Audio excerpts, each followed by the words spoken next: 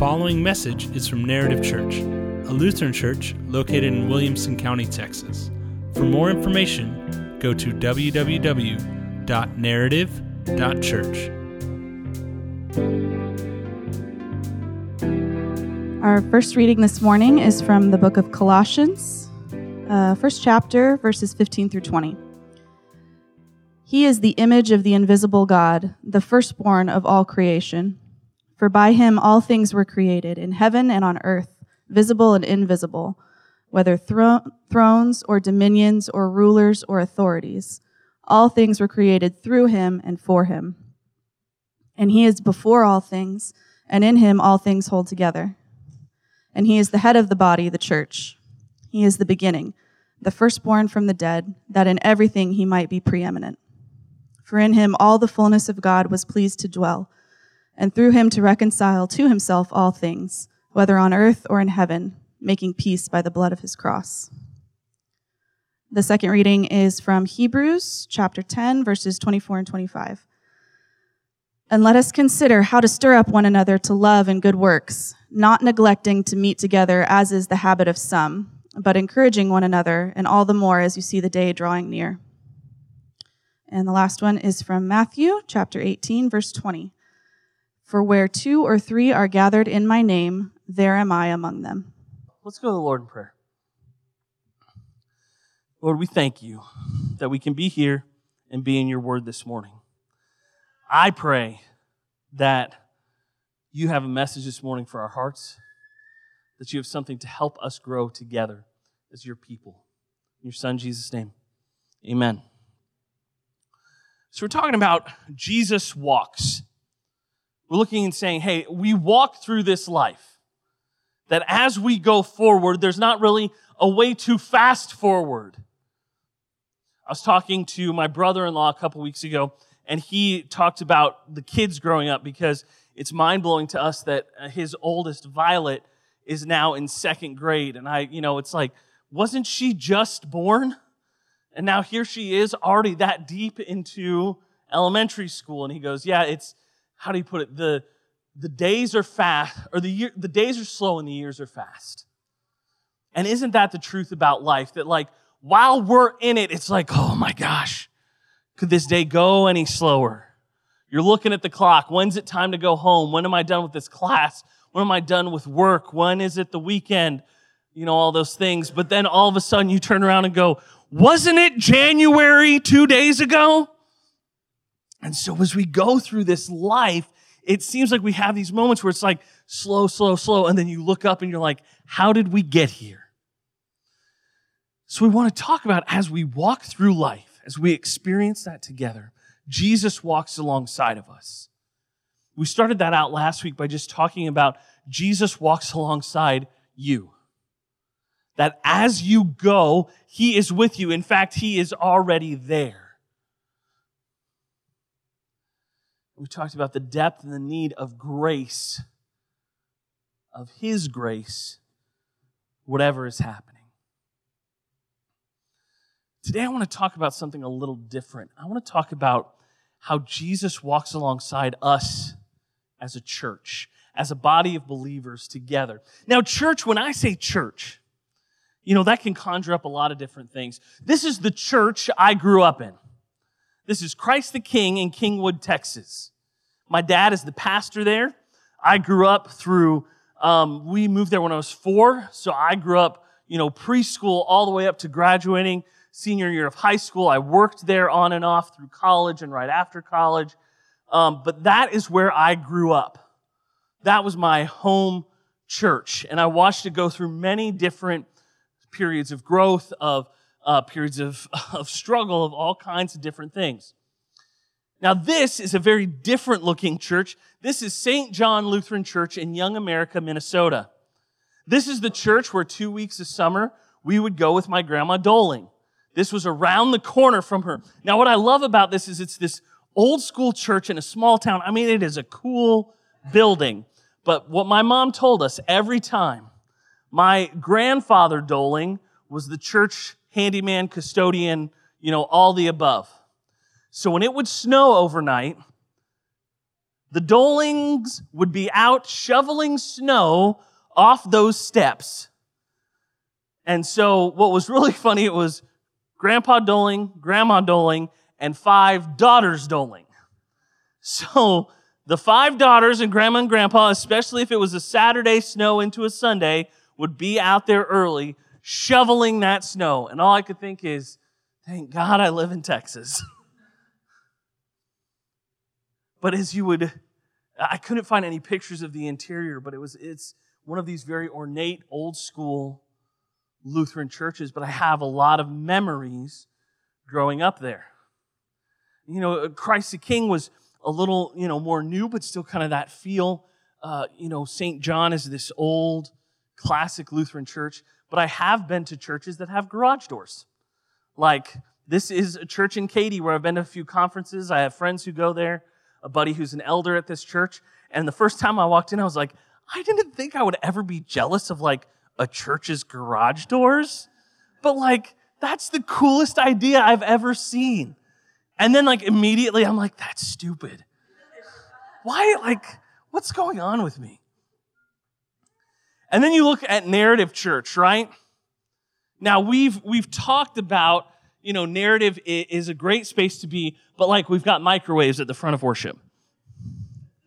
I've dared people to microwave a burrito in a sermon. Because here's the deal, I would just sit down and watch you. But, there's no disguising. As much as we create the space when we come in here, it's not like as we start tearing down, you're going, oh my gosh, this is a cafeteria, right? It's not revealed all of a sudden that's what this was. But I think it's tempting for us that when we talk about the church, we get locked into a place, into a building. And that's not 100% wrong, but it's definitely not right. And so what I want us to think about today is as we talk about Jesus walking alongside us as a church, what does that mean? And what are maybe some misconceptions we have? But what is the brilliance that God shows us in the midst of it? Now, as we look and we go through some of our scripture that we read today, I love here in Hebrews. So Hebrews 10 says this, and let us consider how to stir one another up to love and good works, not neglecting to meet together, as is the habit of some, but encouraging one another, and all the more as you see the day drawing near. Now, real quick, when it's you see the day drawing near, it's not like Christmas, here it comes. They're talking about the end of days, right? The day. So as Hebrews is being written, it's saying, listen, as you see the end times coming, don't be like, oh, don't worry, Jesus is coming soon, so I can just nap, right? Jesus is coming soon, so let's schedule a brunch right in the middle of when church is happening. No, the writer of Hebrews says, no, do not neglect meeting together. There is importance in us coming together as the church. So much so that the writer of Hebrews says, listen, some people are neglecting this. But this needs to be a part of what we do. Now, this is what gets challenging because it's obviously important for us to be coming together. The writer of Hebrews wouldn't have written it if it wasn't important, because we confess that Scripture is the Word of God. So if Scripture is the Word of God and we say, hey, this is important, then us meeting together is a big deal.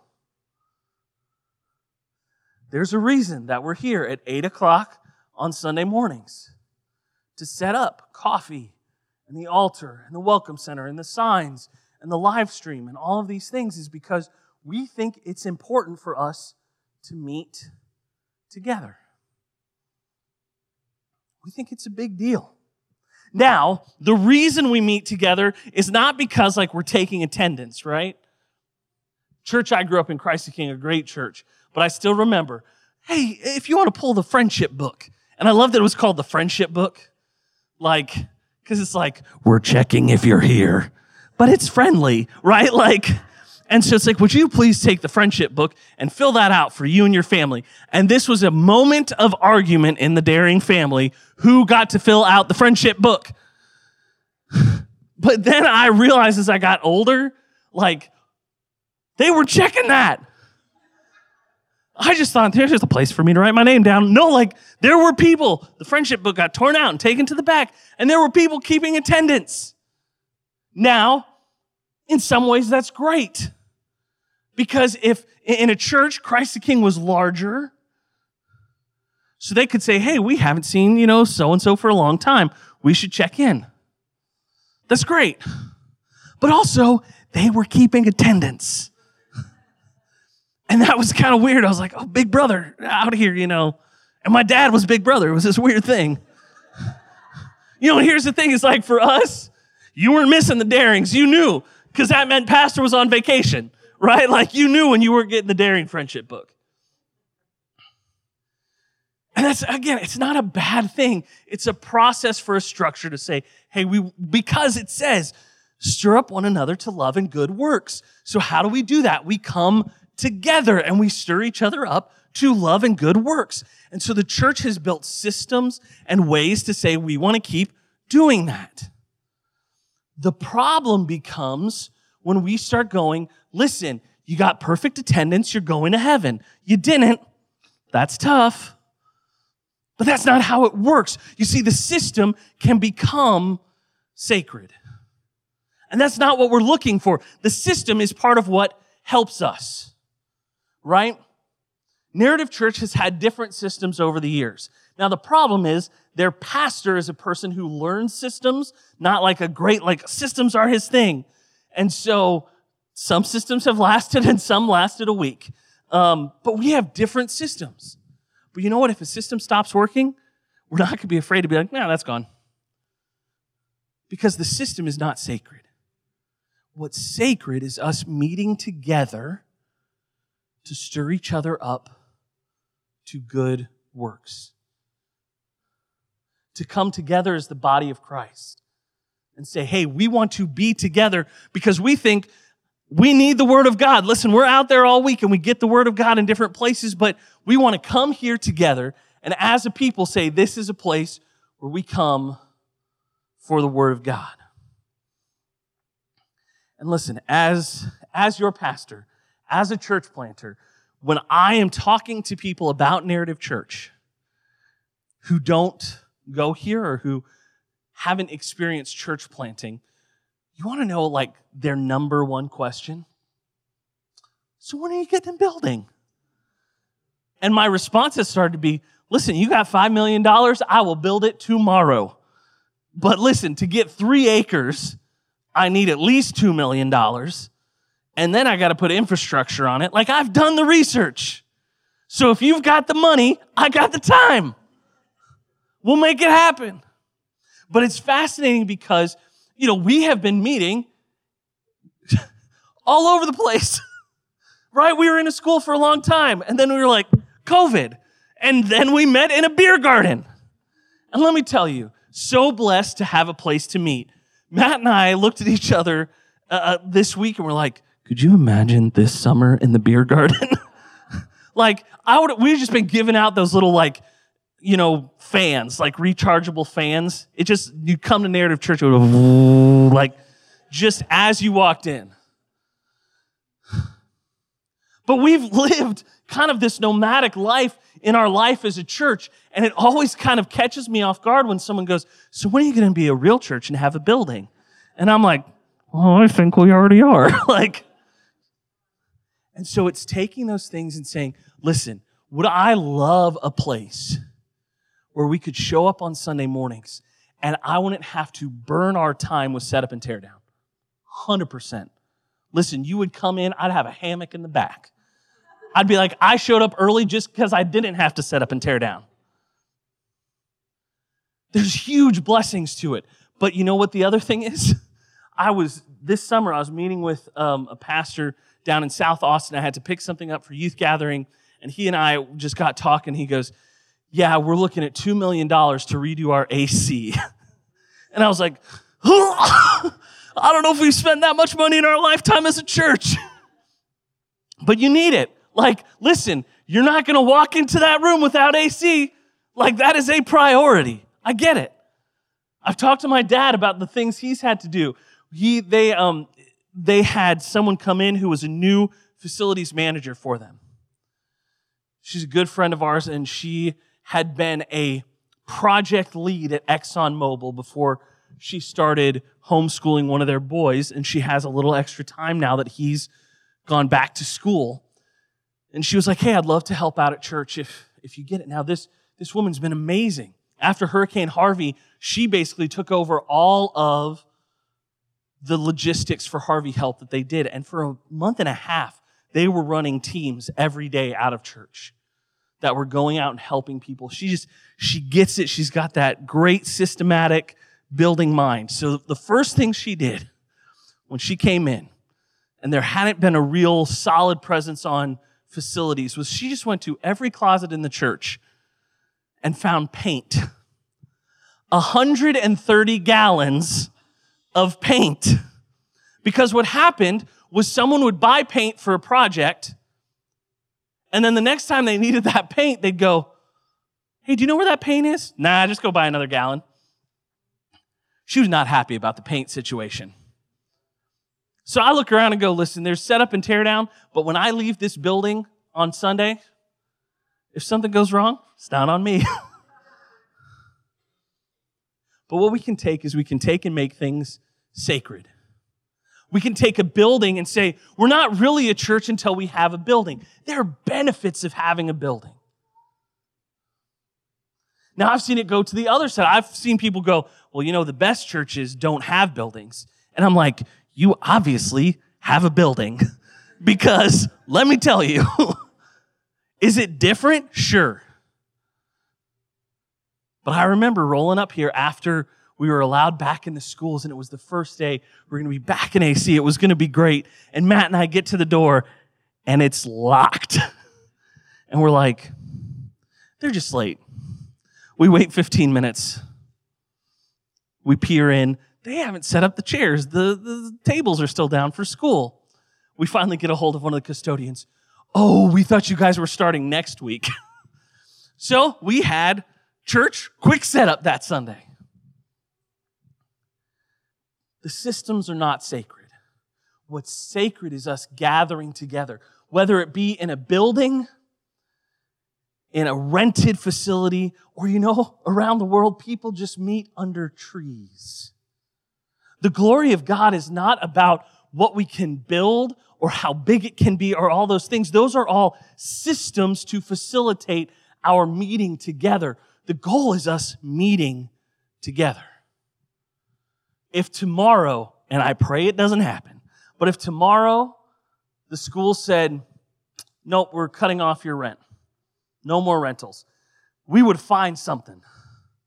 We would pile everyone into my living room. It would be hot and uncomfortable, but we'd do it. Because the importance is not the place, it's that we meet together to encourage each other towards love and good works. And the place isn't important because what's important is the people. Right? We build systems, we build these things to facilitate us coming together because in Matthew, Jesus says, wherever 2 or 3 are gathered in my name, there I am amongst them. Now, what I love about this piece of scripture, we quote this all over the place. And as a church planter, this is our favorite quote. Why? Because some days it's just 2 or 3 people. And you got to go, Lord, you're here. We did it. Mission accomplished. It's me and my wife. The Lord is here. Right? Because some days you have that. The last couple times we did First Fridays, and people were busy towards those months in the summer. So it was me and Matt. And it was like, well, Lord's here. And that's just how it goes sometimes. But what I love is we take that verse and we use it, and it's great to be used like that, but it's in the midst of Matthew 18, which is the chapter about when you sin against someone, how do you figure it out?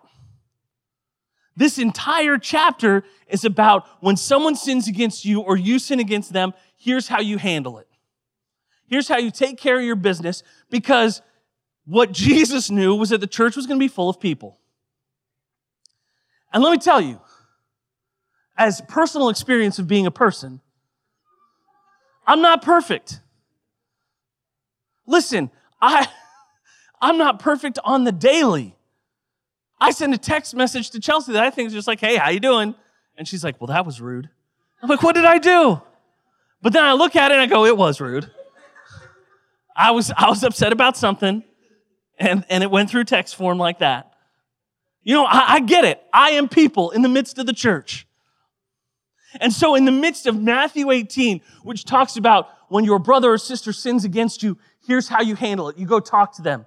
You start figuring it out. Hey, if you two can't figure it out, you bring a couple others. If you can't figure it out there, then you bring the church. And let me tell you, when you bring the church, that's bad news, right? Like, because here we are, we're all together. Now, what's fascinating is then we take it, and what Jesus says in Matthew is he says, and if they don't hear the church, you treat them as you would a tax collector, which is phenomenal, because what the church has done is been like, aha, we can shun people, which just is hilarious to me. Because it's like, how does Jesus treat tax collectors? He eats at their house. Like, so often we go, oh yeah, this person sinned against me. And we don't even go to like the first step of telling them. We go, I should just shun them like a tax collector. And it's like, yeah, but like, that's who Jesus hung out with. So when he says treat them as you would a tax collector, he's saying as if they don't know the Lord. As if there's someone far away. And then as we get to the bottom, he says, listen, whatever you bind on earth will be bound in heaven. Whatever you loose on earth will be loosed in heaven, which is actually the Greek translation that you start out with in seminary, because it's got all these things in it. I don't know why I shared that. Just erase that last part. But this verse, which you bind and loose in heaven, is about saying, listen, when you forgive sins, they're forgiven. They're done in heaven. They are bound and loosed. That's the power you have from the Lord. And in fact, listen, you're worried about how many people you need. Like, what's the math equation? Because that's what we do as humans, right? We want to take our faith and treat it as a magical incantation. We want to take our faith and we want to go, well, listen, the Lord told me I have to do this and this and this, and then I'll get this, right? So, a pinch of grace plus a little bit of holy water, and then I get this. But no, what the Lord is saying is like, listen, no, it's not an incantation. It's not something like that. It's wherever 2 or 3 are gathered in my name, I'm there. We use this so often to say, yeah, like, listen, the church is wherever 2 or 3 are gathered. But what's even deeper is Jesus is saying, yeah, that's true, but it's where 2 or 3 are gathered and they're figuring out their problems. That the church is not going to be perfect. And listen, we live in a day and age where the church is perfecting not being perfect. It feels like every day I'm reading a new article about what is happening in churches across our country. And it breaks my heart. The first reason is, it's a lot harder to be a pastor. That's the selfish reason. Because when other pastors are messing up, you know who looks bad? Pastors. So then you got to introduce yourself to a new person. Well, what do? I'm a pastor. They're like, great. See you later. But what breaks my heart even more is the witness we have that's being lost. Because we as the church can't admit when we do wrong. And let me tell you, I've had to do that. I've sat down with people and said, I messed this up. I can own what I've done wrong. There are things that people have put on me that aren't true. They experienced it, but that's not what happened. But I can look at that situation when someone has a one-on-one with me and says, hey, here's what I experienced. And I can take a deep breath and go, listen, wherever 2 or 3 are gathered, that's the church. And so if we're working through problems, if we're working together, that is the church. Some days it will be brilliant. It will be awesome. It will be the church picnic, right? Where everyone's having a good time. We're all eating food and it's just a great day.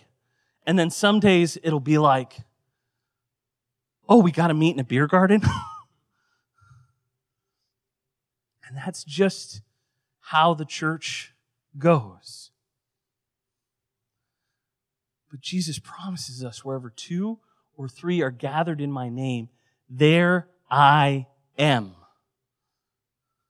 And it's very specific to not say where 1 is gathered. Because that's our temptation, is to look and to say, well, I can do this on my own. But since the dawn of creation, God looked and said, it is not good for humankind to be alone. We live together, we walk together, because in togetherness, we find that the Lord calls us to more. You know what I really don't like? Is when my friends call me out for my junk. That is not enjoyable. If you enjoy that, we should have a discussion. But I have a good buddy, Phil. Phil and I have been friends since our seminary days. And it's really annoying because when I call him to complain about something, he tries to fix me. He tries to help me grow in following Jesus. And I'm like, I hear you, but I want to complain. I don't want to grow. I just want you to join me on Complainers Island. Why don't you do that? Because he looks at me and he says, the Lord has more for you. And that's what we do together as the church. Is we do 2 things. We encourage each other to love God and love our neighbors. You know what we also should be doing? Do you know who is part of your neighbors? You. Because love your neighbor as yourself. So we struggle and we walk through life together as the church, because wherever we gather, we know the Savior is with us. I want us to look at Colossians 15 here. We're going to look 15 to 18.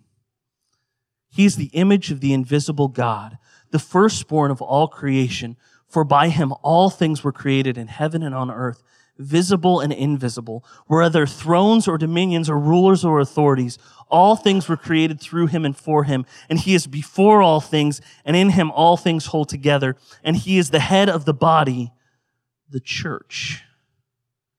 He is the beginning, the firstborn from the dead, that in everything he might be preeminent. He is the head of the body, the church. We don't neglect meeting together because we know we are a people who are in need of being encouraged in our faith because Christ is preeminent.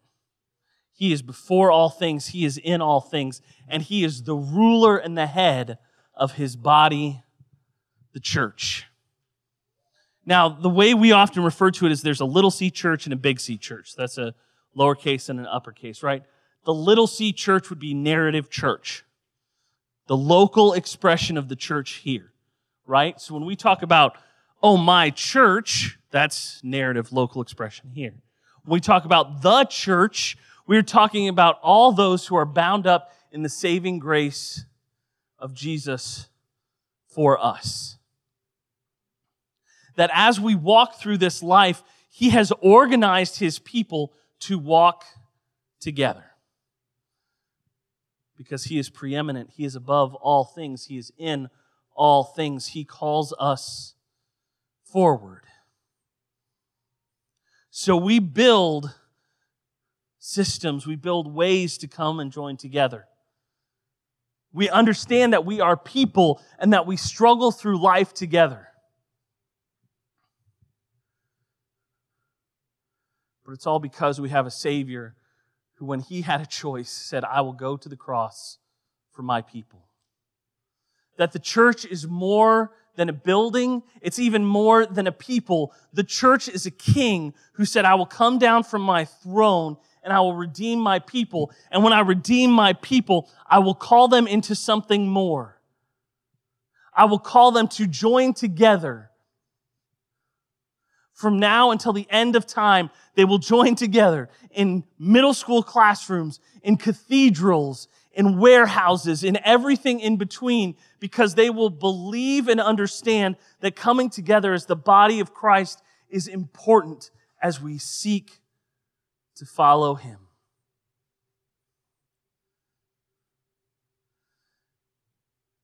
There is nothing overtly holy about how we meet together in a cafeteria until the Lord of the universe says, that's my home, because my people have showed up. That Jesus walks with us. We come together on Sundays, and I know we talk about needing volunteers. We talk about all these different things we do. We grind the coffee. You don't grind the coffee, I grind the coffee. We make the coffee. We do all those things. And why do we do it? Because we say, hey, this is family coming together. We think it's important for us to be together in the Word of God because the King of Kings came down for us, and He is the head.